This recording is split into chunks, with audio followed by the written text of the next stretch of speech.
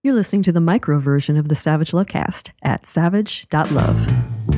If you're stuck in a relationship quandary, or if you're looking for sexual harmony, well, there's nothing you can't ask on the Savage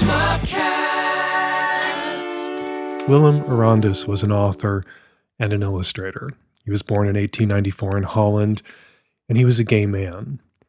After the Nazis invaded Holland in 1940, Willem joined the resistance.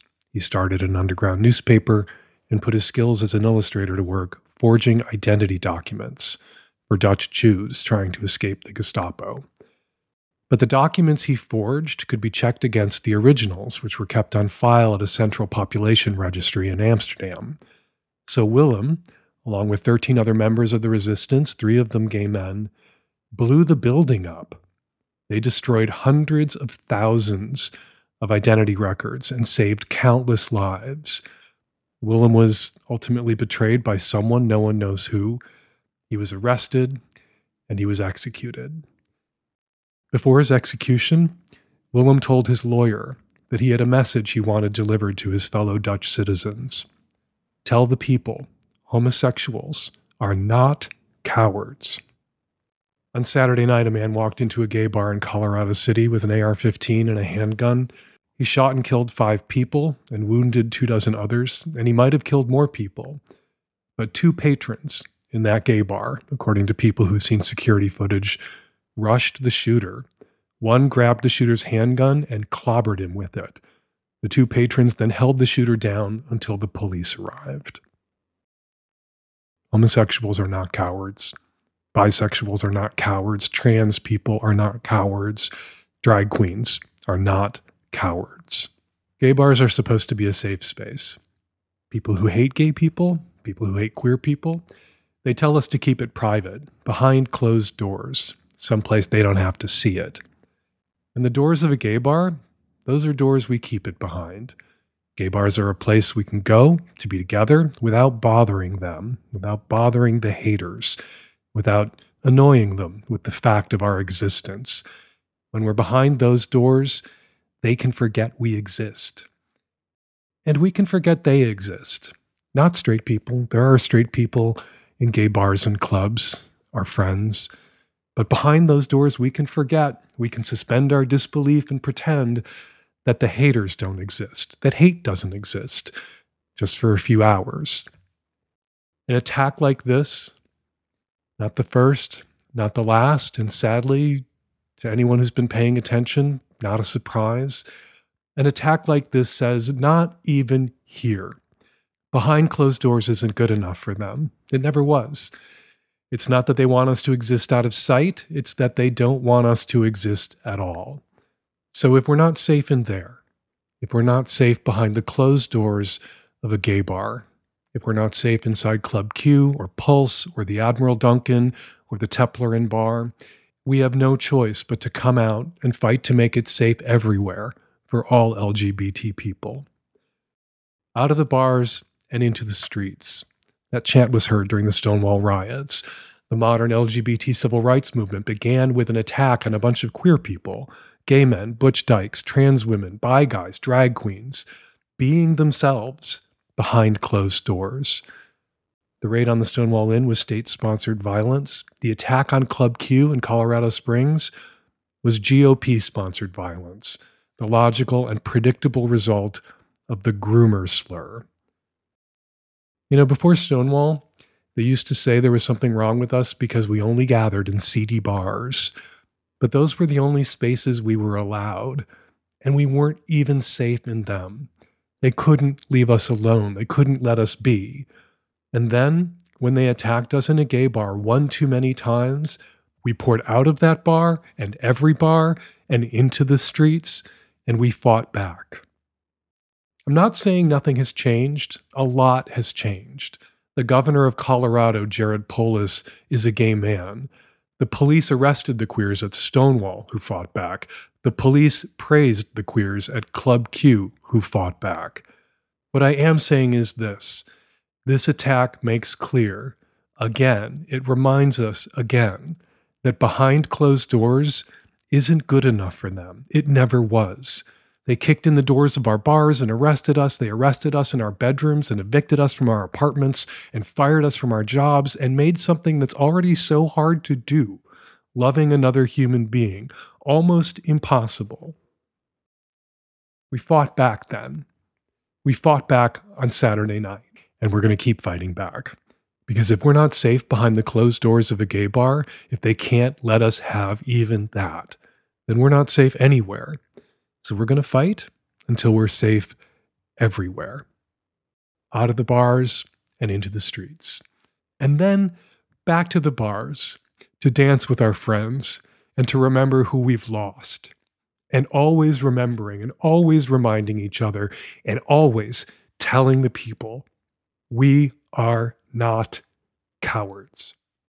Okay, coming up on today's show, Dr. Carlton Thomas returns for a monkeypox update, and it's good news. That's on the Micro Savage Lovecast and on the Magnum, which you can subscribe to at savage.love. Professional dominatrix Inanna Justice joins me to talk about her new book, Heart of a Dominatrix. And it is Thanksgiving this week. Nancy and I both wanted to say that we are so thankful for you, for our listeners. Whether you subscribe to the Magnum or listen to the Micro, we appreciate you for being here, for calling in with your questions and your comments. Nancy and I love making the Lovecast, and we couldn't do it without you. So, thank you. This episode of the Savage Lovecast is brought to you by Foria. Foria crafts 100% all-natural sexual wellness products so you can experience deeper intimacy and transcendent moments of sexual pleasure, solo or with your partner or partners. Get 20% off your first order by visiting foriawellness.com/savage. That's FORIA wellness.com/savage. This episode of the Savage Lovecast is brought to you by Dipsea. Dipsea is an app full of hundreds of short, sexy audio stories designed by women for women. Get an extended 30-day free trial when you go to dipseastories.com/savage. This episode of the Savage Lovecast is brought to you by OMGYes.com, a website devoted to women's pleasure. Check it out and get a discount when you go to OMGYes.com/savage. Hello. My boyfriend and I have been together for 6 months. We hit our 6 months in end of September. And beginning of October, he sent a picture and video of himself masturbating to someone that had just randomly DM'd him on Instagram. I guess this girl sent him a video, so he was intrigued and then ended up adding her on Snapchat and sending some stuff back. The girl sent me the picture and the video. That's how I found out. It all happened like in the same day. She DM'd me, and basically it was just her asking for money, saying, if you pay me $500, like, I won't send your boyfriend's dick pics out to everyone in your following list. And I was like, wow, this is I didn't send the money, obviously. Like, that's on him if he wanted to fuck around like that, because he didn't tell me, obviously, right when it happened. But the girl had eventually told, I think the girl told me like 2 hours after everything went down. And him and I had been talking consistently that entire day, and I had seen him earlier that day. We had sex earlier that day, and then he left, and then all this stuff just went down. He's going through a really tough time with some personal family stuff, and he said that he didn't have any ill intention toward me, and that he wasn't thinking about what he was doing while he was doing it, and that he would have eventually told me because he tells me everything, and he would have felt guilty, which I'm not sure if I 100% buy. I think it just hurts knowing that I don't know how long he would have gone on without telling me this, and like, here I am, like, having sex with him, like, whole time knowing that that wasn't, like, a sacred thing that was just between him and I. Like, he had sent, like, videos and stuff of himself. He said that he was at home by himself, and he got really sad because of what he's going through, and so then he got high, and then he got horny, and that's when he saw the DM from that girl, and just, like, everything went down, and, like, I just, like, don't really know what to do. Like, I'm still with him, obviously, and like I said, we're gonna try to work things through, but, like, and I know this wound is still so fresh, but, like, I've told no one about this in my life. Like, I've been dealing with this, like, on my own, and, like, he's gotten therapy, like, to help with what he's going through, and like it was just like a way for him to prove to me that he was like still serious about me or whatever. And it just is like rough because this was kind of like our first major fight. I think the biggest like negative thing we've ever engaged in. I don't know. I just think I need advice. I want someone to tell me what to do. Or like it just creates so much unnecessary insecurity, and we're so early on. Like I just want to ask, like, what do I do? Like what is your advice on this? How do you perceive this situation? Your boyfriend is the victim here, not just of his own poor judgment, lack of impulse control, women who want to see videos of random men they don't know jacking off and get on Pornhub, or just dive into their own DMs. There's no shortage of men out there sharing unsolicited dick pics and posting videos of themselves jerking off all over the internet. And so when I say your boyfriend is the victim of his own poor judgment, yeah, everybody knows if something seems too good to be true, it probably isn't. And a woman who is having to solicit for dick pics and videos of guys jacking off on Instagram, that woman is probably too good to be true. And your boyfriend somehow didn't see that. But that shouldn't obscure the fact that your boyfriend here is the victim of blackmail, revenge pornography, and you can have sympathy for him there, I think, and maybe you should have some sympathy for him there. But I'm concerned that he's pointing to whatever else might be going on in his life right now as an excuse, that he's trying to leverage whatever else it is that he's going through right now to win your sympathy here, to get himself off the I have piss poor judgment hook. Yeah, people go through hard times. People find all sorts of different ways to manage their anxieties and self-soothe. But as a general rule, I don't think people start spamming out dick pics to strangers or sending videos of themselves masturbating to people that they don't know whether or not they can trust on Instagram to self-soothe. So while I think it's, I'm going to take your word for it, and I think it's true, and I don't doubt that your boyfriend is going through a hard time right now, I don't think that these two things are necessarily related. Your boyfriend going through hard times, your boyfriend also simultaneously, while going through hard times, horny and had access to the internet and did something stupid and something he's highly unlikely to ever do again, and shared pics and videos with somebody that he couldn't trust.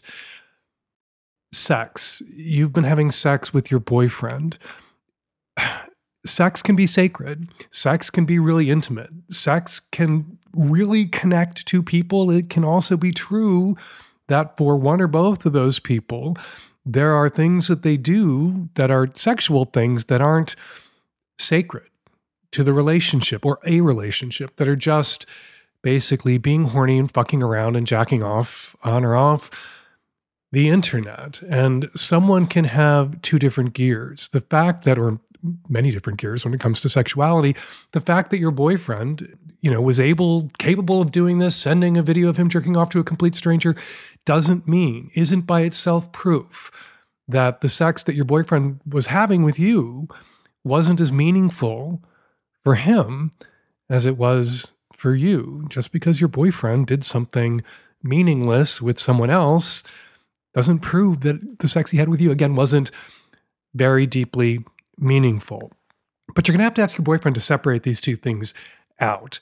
There's the shit he's going through, whatever it might be, and you have sympathy for him, for the shit that he's going through, whatever it is. But the getting on the internet and jacking off with strangers and the piss poor judgment that displays and how you got dragged into it, he doesn't get a pass for that because he's going through hard times, however much you might empathize and sympathize with him for the hard times that he's going through right now. And he shouldn't be attempting to manipulate you by playing the victim card here, but he legit is a victim here of blackmail and revenge pornography, but trying to offload responsibility for what he did, for the choices that he made, onto the stress of whatever it is he might be going through right now that you have been there to support him about and might still be willing to be there for him and support him about, but he's going to have to take responsibility for the choices that he made.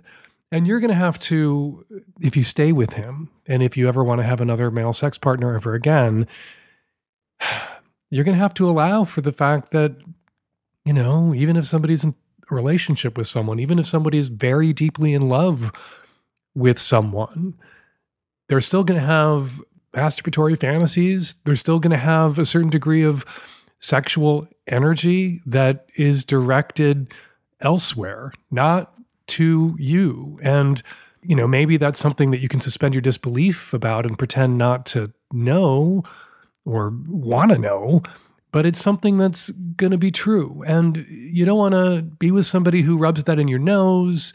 You don't want to stumble over evidence of that. And you certainly don't want strangers throwing evidence of that at you on the internet and threatening to send pictures of your boyfriend's dick to all of your contacts or all of your followers or mutuals. But yeah, you're going to have to let go of the idea, if you want to have a successful long-term relationship that involves sex, that you own somebody else 100% sexually, and all of their sexual energies and attention and desire is going to be directed toward you. Because I think that's what's really partly so upsetting about this for you, is in seeing those videos, in seeing your boyfriend horny about and for someone else, your boyfriend of only 6 months, you, in that moment, became somehow aware that your boyfriend wasn't just horny for you, that your boyfriend is horny for you, but not exclusively for you. That's going to be true of this boyfriend that you might want to break up with if he's causing you this much pain, seeing as you also have only 6 months invested in him, but it's also going to be true of every other boyfriend or husband you might have in the future. Hi, Dan. I'm a 44-year-old gay man on the East Coast. My ex-partner and I of nearly 20 years split up about 4 months ago. There was more than one reason for the split. We initially met and became a couple when we were in our early 20s, and we've since matured into different people, and so there was a bit of a growing apart, as well as some communications issues. But what I believe is the main catalyst for the split is that my ex met a new guy literally half my age and started sneaking off to see him without my knowledge. And during the split, he was not upfront with a lot of this information. I had to piece it together myself, and that was very painful. My ex and I were fortunate enough to own our own properties and our own names, so being able to physically separate from each other was possible. And now that a few months have passed, I'm in a much better place mentally, and I've had some wonderful support of friends who have helped me gain some clarity into why the relationship ended. It's evident that my ex is clearly moving on, and I have a strong reason to believe that his new guy has moved in with him, at least part-time. So in my journey towards finding peace in this situation, I've taken on the mantra that I don't want to be bitter, I want to be better. And I've been able to let go of a lot of the hurt feelings because I hate the negativity associated with it. About a month ago, I decided to put myself back out there and meet new people, and I've met some new guys through professional networking and online. I want to form some new friendships outside of the friends that I have in common with my ex, and I'm now looking to be intimate with someone else. But I told myself from the start that I did not want to throw myself into a new rebound relationship right away.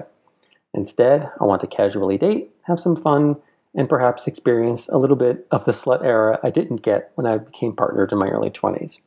And that brings me to today. I met a new guy online about a month ago, and we started texting and eventually met in person.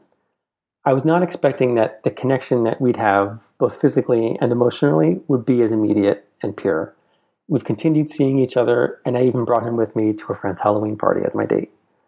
My issue, Dan, is that I can't yet determine if the strong feelings I have towards this new guy are because he and I truly have a great connection, or am I feeling this way because there was a big emotional and romantic void in my life when my partner and I split. I feel good when I'm with this new guy, but at the same time, I feel some guilt because I still feel that I'm in my long-term relationship. I thought I was doing well in my journey towards independence, but now I'm left wondering if I'm moving too quickly with this new guy. Should I stick to my guns and maintain that I do not want to start a new relationship right now? Or do I let myself enjoy dating this new guy? Because he might just, in fact, be what exactly I need right now. I just don't know, and I'd rather not let this new relationship advance any further if ultimately the best decision for me is to remain single and unattached for at least a little while longer. Dan, what do you think? I think there's no right way to do this. There's no rule that you have to be, after a traumatic breakup, single for a certain amount of time to be healthy, to be ready for a new relationship. Rebound relationships have a terrible reputation, I think, not because there's no such thing as a rebound relationship that didn't work out, but because there's a lot of confirmation bias at play there. You know, when somebody gets involved with someone new quickly, shortly after a relationship ends, and like most new relationships, that relationship runs its course. You know, we date a lot of people, we marry very few people, hopefully, or only one person, which means in our romantic lives, when we're searching for someone we could partner with long term, there's a lot of churn. There's a lot of, like Twitter, there's a lot of turnover.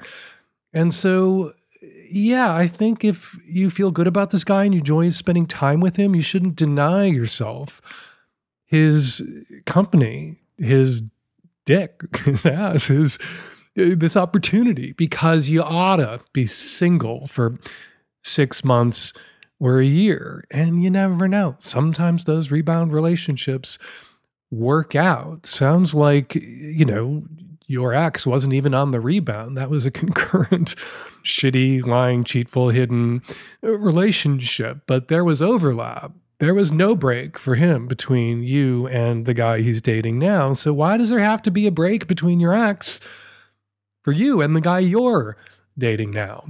There doesn't have to be. You don't have to remain single and unattached for some set period of time set by I don't know who and set for I don't know how long. Are you moving too quickly? Maybe, but maybe that's exactly what you need right now, is an intense connection with somebody, a palate cleanser, a taint cleanser to help you get over your ex. But then don't tell yourself, if this relationship, you know, is only winds up being a 3-month or a 6-month thing, that you shouldn't have gotten into it, that it was a mistake, because you can't know that. Because you can't know whether, you know, if another year had gone by with you being single before you met this guy, whether you would have been with him forever then or been with somebody else forever then. You can't know. Really, sometimes I think when it comes to relationships, that expression, I don't know which movie mogul said it about Hollywood, nobody knows anything. I think sometimes that applies when it comes to sex and romance and relationships. There are a lot of people out there like me and others who pretend to know everything. And there's a lot of conventional wisdom out there, like beware the rebound relationship, that I just don't think is carved in marble. I don't think it's an absolute. And some of these shibboleths, some of these rules, sometimes the conventional wisdom, it's a whole lot of confirmation bias. Never have a three-way. Three-way's always the end. That destroys relationships, because you only hear about the relationships that the three-way destroyed, because your friends who are out there, particularly if they're opposite sex couples having successful three-ways, probably aren't out about it, probably aren't telling you about it. So you only find out about those three-ways when they blow up a relationship. And then that confirms your bias about three-ways. I think the same thing applies, that confirmation bias problem, when we're talking about rebound relationships. But I say this as someone who broke up with his boyfriend and then began dating somebody. First time I went out, met somebody else, began dating that person right away, still with that person 28 years later and change. Yeah, so maybe I'm biased. Maybe I'm biased in favor of rebound relationships, considering how long I've been in one. This episode is brought to you by Dipsea, your space for erotic self-care. Dipsea is an app full of short, sexy audio stories, hundreds of them, designed by women for women. So, if you don't like to watch, or you're tired of watching, and you'd rather close your eyes, lay back, and be read to, Dipsea is for you. You can search what turns you on with categories like friends and lovers, dirty talk, off limits, male perspective, teacher, black voices, romantic, in public. The list goes on and on. Just reading that list is cranking me up a little bit. And as you can tell, it's very inclusive. Dipsea has stories for straight and queer listeners, and 56% of their stories are voice acted by people of color. And the actors are top notch, and there's nothing sexier than a sexy voice reading you a sexy story and you've never heard celebrities like this before, listen to stories voiced by Sharonis J. Jackson, E.R. Fightmaster, and Luke Cook. New content is released at Dipsea every week, so in between listening to your favorite stories over and over again, you can always find something new to explore and enjoy. They also have soothing sleep stories, wellness sessions, and sexy stories that you can read. Let Dipsea be your go-to place to spice up your me time, explore your fantasies, relax and unwind, or heat things up with a partner. For listeners of the Savage Lovecast, Dipsea is offering an extended 30-day free trial when you go to dipseastories.com/savage. That's 30 days of full access for free when you go to DIPSEA stories.com/savage. Let them know the Lovecast sent you, dipseastories.com/savage. Seriously, do this thing. You will be glad you did. Hi Dan, Magnum subscriber here. A response to the anal prolapse question in episode 830. I was kind of shocked that this might be a bad sign. I engage in anal play with my sub regularly, and he almost always has this rosebudding effect happening. He says it doesn't hurt him. He doesn't have any problems with like digestion or other issues that you mentioned, and I'm wondering if I'm putting him at risk here with like pegging and fisting and these type of things. Joining me to help tackle this question, my go-to guy for rectal prolapse questions, Dr. Carlton Thomas, a gastroenterologist in private practice in Southern California. Hey, Dr. Thomas, welcome back to the show. Hey, thanks, Dan, for having me. So, is this woman's sub at risk since he regularly gets a little bit of a rectal prolapse when they fist or peg? Well, it sounds like this is something that's not new for him and that he hasn't had any side effects from it. So it really, when I get worried about prolapse, it's really, is this new? How much is coming out? Is it getting worse over time? So if it's just a little bit coming out, say like the size of like a golf ball, and that's kind of his normal, then I wouldn't get too concerned or upset about it as long as he's enjoying the pegging and the fisting. Now, if there's a lot more of the rectum sliding out of the anal canal, say like the size of a hamburger patty, then I'm a little bit more concerned about the fisting part of things because there's that tendency to pull the rectal mucosa back out with the fist. So I'd be a little bit more concerned if it's a new thing, if it's something that's progressing, or if he's having any complications from it. When people talk about rectal prolapse, it kind of is alarming. And then you have to remind people that some folks do this, which is to pull the lining of the rectum out through the sphincter on the outside of the body for pleasure. Right. And it's when it becomes a larger amount is when those long-term complications about being able to control your bowel movements or being able to actually have a good bowel movement because the musculature gets all screwed up from the prolapse. But as a doctor, is this something you would encourage people to take up recreationally, or is this kind of an ultimate varsity level kind of sex play that isn't advisable for all? That's pretty varsity level in my opinion. All right. It's a big, I want to leave that question aside because we only have a couple more minutes and I want to first congratulate you. You were named one of the Out 100 this year. You just got back from a red carpet gala in New York City where you were honored for your work on monkeypox. It feels like it's been weeks and weeks and weeks since we've talked about monkeypox on the show, and that's a good sign. What is up with monkeypox? It's an amazing sign. Actually, I just had a follower message me not too long ago and say, hey, is monkeypox still a thing? And actually, it is still a thing, but it's dramatically down from what it was at the peak. We're talking down over 90% as far as case counts. Here in San Diego County last week, we had 0 new cases in the whole week, which is a really good sign that things are really, really calming down.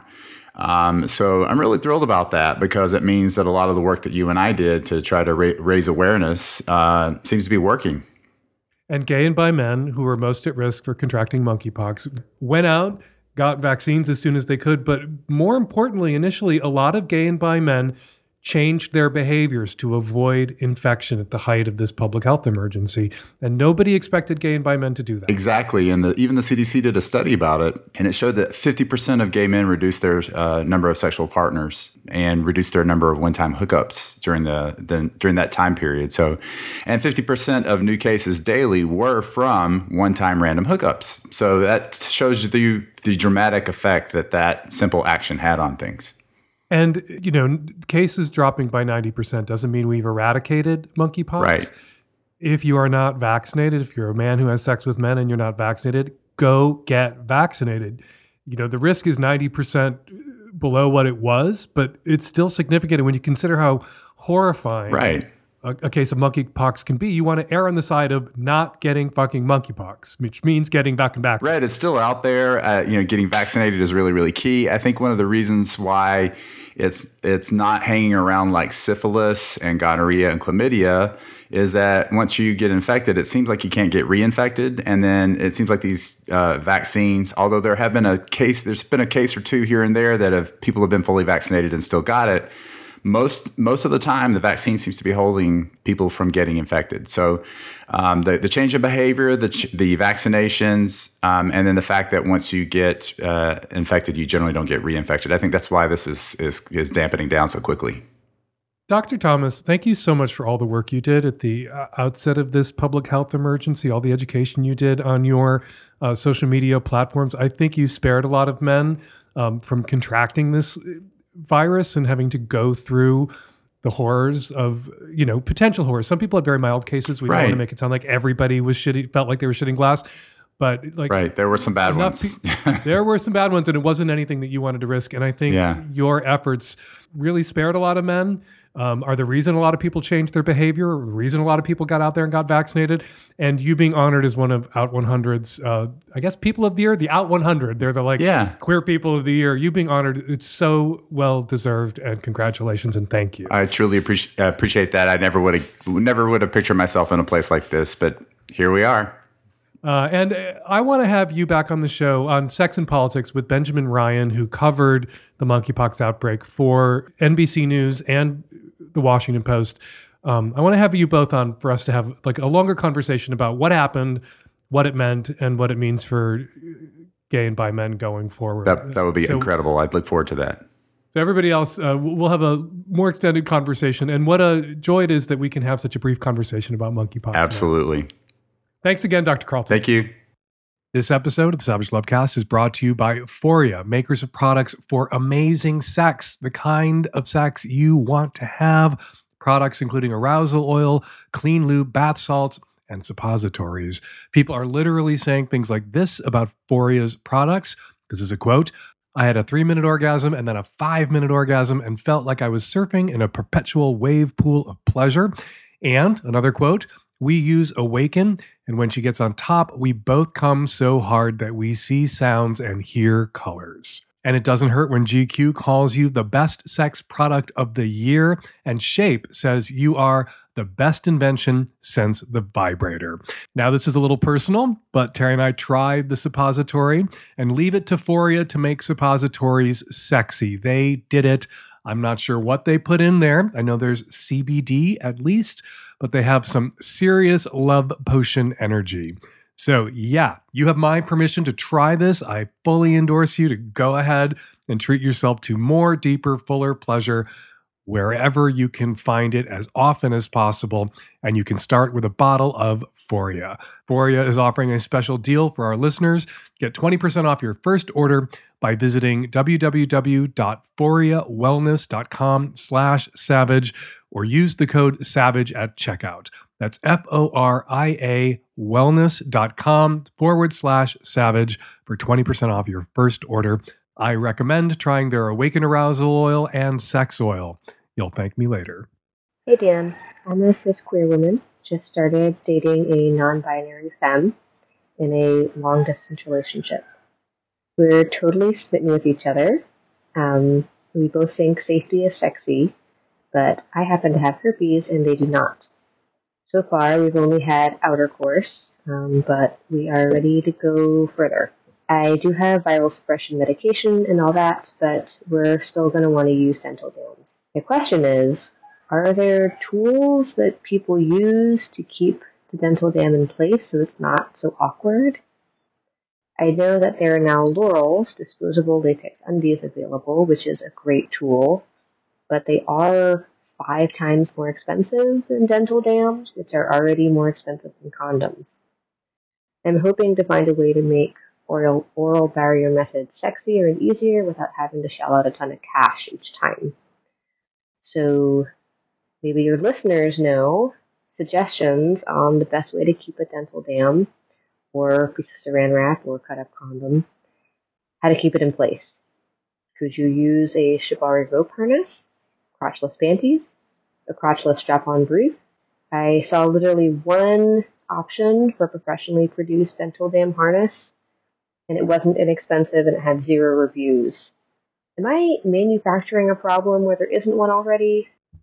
I hate to be the bearer of bad news, but herpes is a sexually transmitted infection that can be passed along through skin-to-skin contact, through what most people understand as outer course. Inner course, there's some insertion involved. Outer course is understood to be a lot of sort of frottage, rubbing on and around each other. Also using vibrators and toys externally. So maybe that's what you're referring to. But yeah, if you're engaged in outer course in the style of perhaps scissoring or humping each other and naked, that risk for herpes that you're using dental dams to avoid during oral sex is present. It's present. If you are taking valacyclovir or some other med that suppresses outbreaks, and you are careful not to have sex during an outbreak, seems to me that the risk of transmitting the herpes virus to your new girlfriend, to your new NB friend, your new femme non-binary friend, would be very, very low. And that should be a risk, I would think, if your non-binary NB friend is a rational person who's rational about risk, would be willing to assume, the risk-benefit analysis, the risk of contracting herpes under these circumstances, very, very low. The benefit of being able to have oral sex without figuring out how to staple gun a dental dam in place, worth the risk. But you guys get to make your own decisions about risk, and your new lover gets to make their own decisions about risk. And so I'm going to give you the advice you asked for. You already know about Loral's, which are basically dental dam panties, dental dam shorts, recently approved by the FDA. Amazing that it took, dental dams, they really began to crank those out at the height of the HIV/AIDS pandemic. Amazing that it took this long for someone to make shorts out of them. There was always this struggle with people who actually were using dental dams about holding that thing in place. It took sort of 2 hands, and I'm not going to make that staple gun joke again because it probably caused some people to flinch, but 2 hands, and it was awkward and would often slip. And, if you're using it for cunnilingus, there's a lot of folds, and it could get wedged into those folds through the pressure of the tongue, and then pretty soon there wasn't a barrier here and there, perhaps, during oral. But panties, basically making latex or shorts out of the entire dental dam, that works. So, if you want that kind of protection, you might have to shell out that kind of money for Loral's. I think they're $5 or $10 a pair. They're not that expensive. There are also harnesses out there that can hold a regular dental dam, which is just a rectangular square of condom-grade latex in place. Loral's are supposed to be, I believe, used once and then disposed of. There are also there's latex clothing. You can get latex shorts. You can get latex pants. You can buy latex panties that are a little thicker than condom-grade latex and reusable. You can wash latex clothing and wear it again. So there are options. You're still going to have to shell out some money if you want that protection that a dental dam can provide during oral. But I think If your outbreaks are rare and you're taking those meds, yeah. So yeah, you have choices beyond awkwardly attempting to hold a dental dam in place, buying a dental dam harness that may or may not hold a dental dam in place, buying Laurels, which definitely will hold that dental dam in place because they're dental dam panties, basically, or investing in some slightly thicker latex wear that's going to cost more upfront, but is going to last a lot longer. You'll get more use out of over the long term. This episode is brought to you by OMG Yes. Those who continually explore ways to experience and create more pleasure for themselves and their partners are 5 times likelier to be happier in their relationships. But life can get in the way. Stress, family, busy schedules, up and downs. So much conspires to separate us from prioritizing pleasure and intimacy. OMGYes.com is designed to keep women, men, and couples inspired to increase their intimacy and pleasure solo and together. It's a beautiful and intuitive website where you explore new techniques from the largest ever representative research studies into women's pleasure.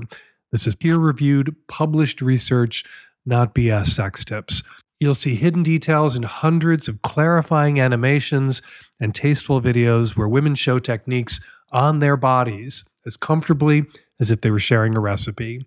A study out of Indiana University's School of Medicine showed using OMGS for a month had significant large effect increases in pleasure and orgasm, solo and with partners, and 95% of users experienced new kinds of pleasure they'd never felt before. Elle calls OMGS the best gift you could ever give yourself.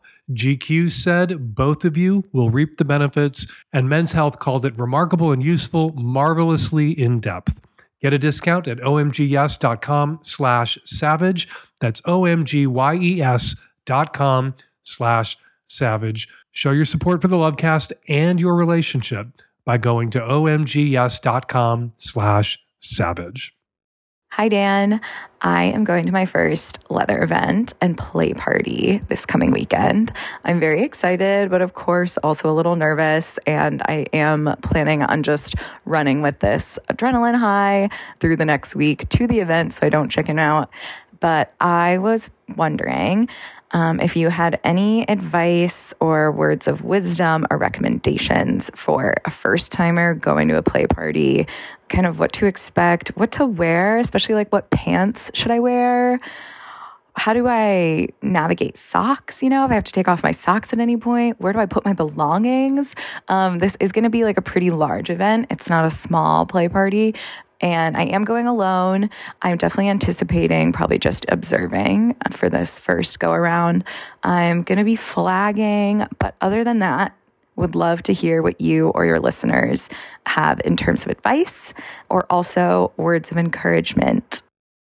I hope you had fun. I hope it went well. This is a weekly sex and relationship advice podcast.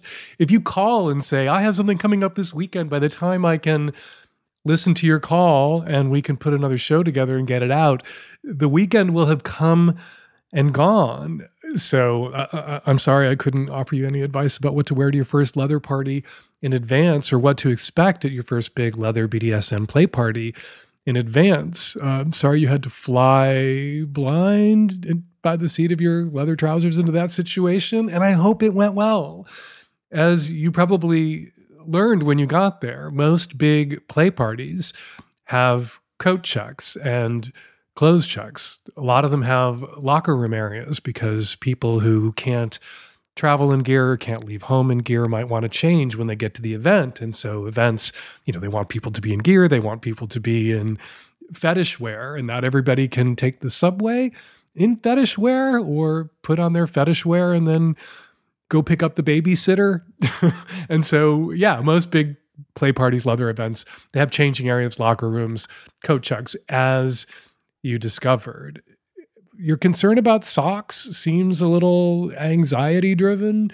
You don't walk around play parties typically, generally, without shoes on. So socks would never be, you can wear whatever socks you want. Nobody's probably going to see them, and you're never going to most likely have to take your socks off. As for the rest of it, I hope it went well. I hope you didn't feel pressured to play. A lot of, BDSM play parties are really good about emphasizing consent, and yes means yes, and what someone's wearing isn't permission to touch them, and that there may be, newbies at parties who are, want to become comfortable in the kink scene, and so want to just at their first event kind of get the lay of the land and observe. Too many looky-loos at a party can throw it off. It can make the people who are actually there to play feel like they're on display, like they're in some sort of,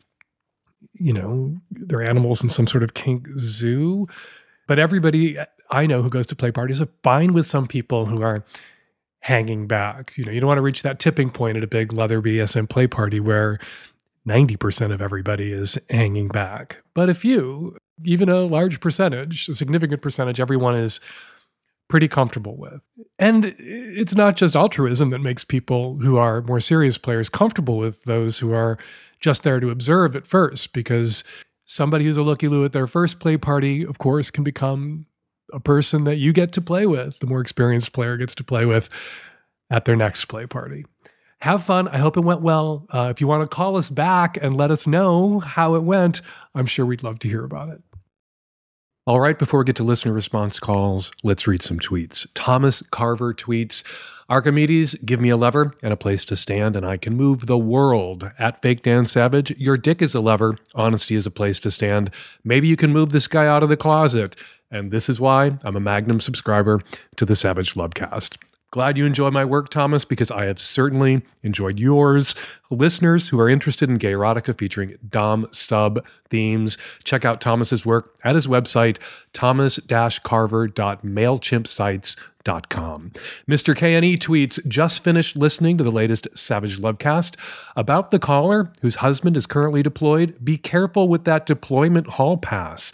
Adulterous liaisons are highly frowned upon in the military, regardless of spousal approval. All right, I guess we can add the Military Code of Justice to the list of things I know nothing about.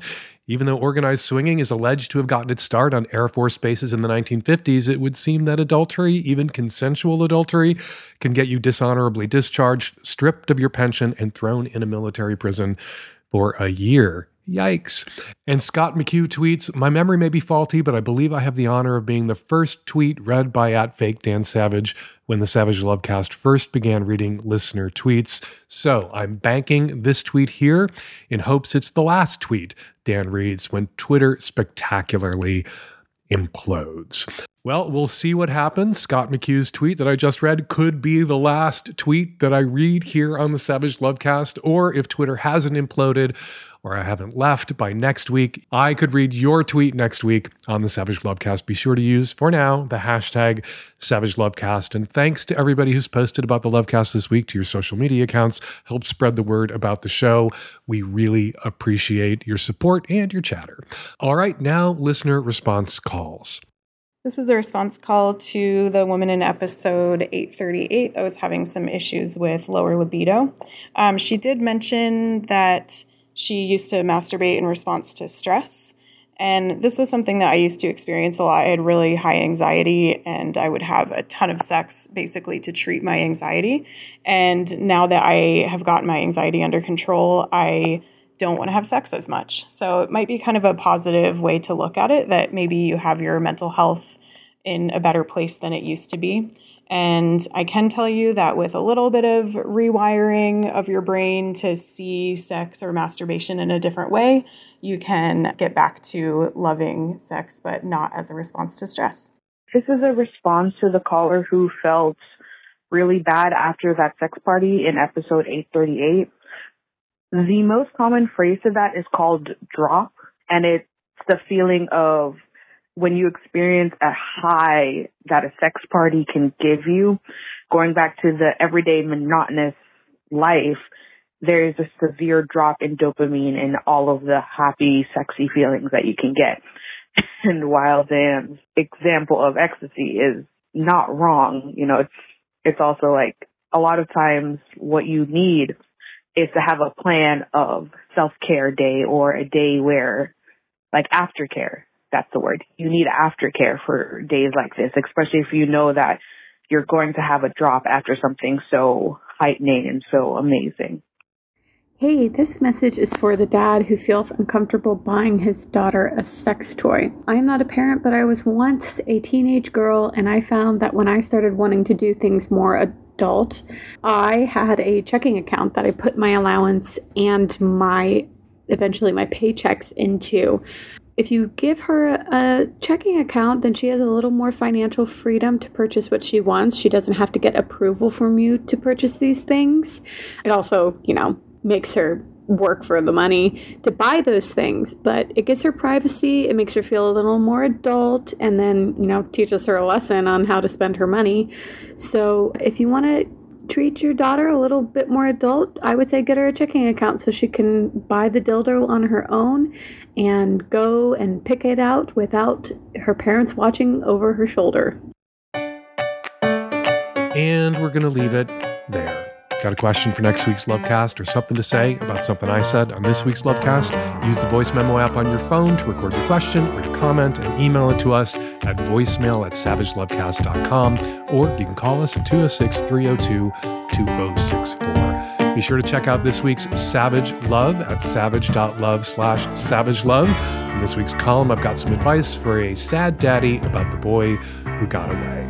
Hanukkah, Christmas, Kwanzaa, Solstice, all coming up. The Magnum Savage Lovecast makes a great gift, as do GGG mugs, Savage Love t-shirts, and Fuck First mugs. Get your orders in now. Tech-savvy at-risk youth love taking orders, and they are ready to take your order now at savage.love. Also coming up, the submission deadline for Hump 2023 is just a couple of weeks away. Go to humpfilmfest.com for all the info you need on getting your dirty little masterpiece into Hump.